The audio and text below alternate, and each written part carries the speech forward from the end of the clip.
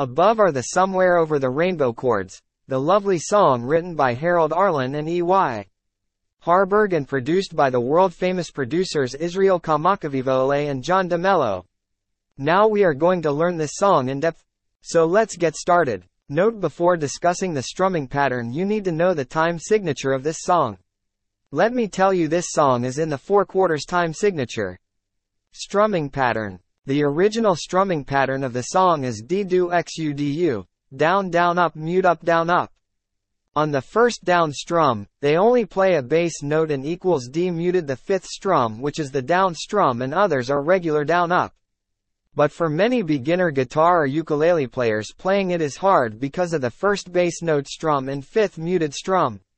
So they can use a simple 4/4 D-do-U-D-U, down down up, strumming pattern on the place of the original strumming pattern.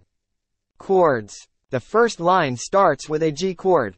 The G chord is made up of 3 notes: G, the root note, B, the third, and D, the fifth. In this song, you can play a standard G chord with your left hand and use your right hand to strum the notes on a guitar or play the melody on a piano. The second chord is B minor, BM, which is made up of B, the root note, D, the minor third, and F sharp, the fifth.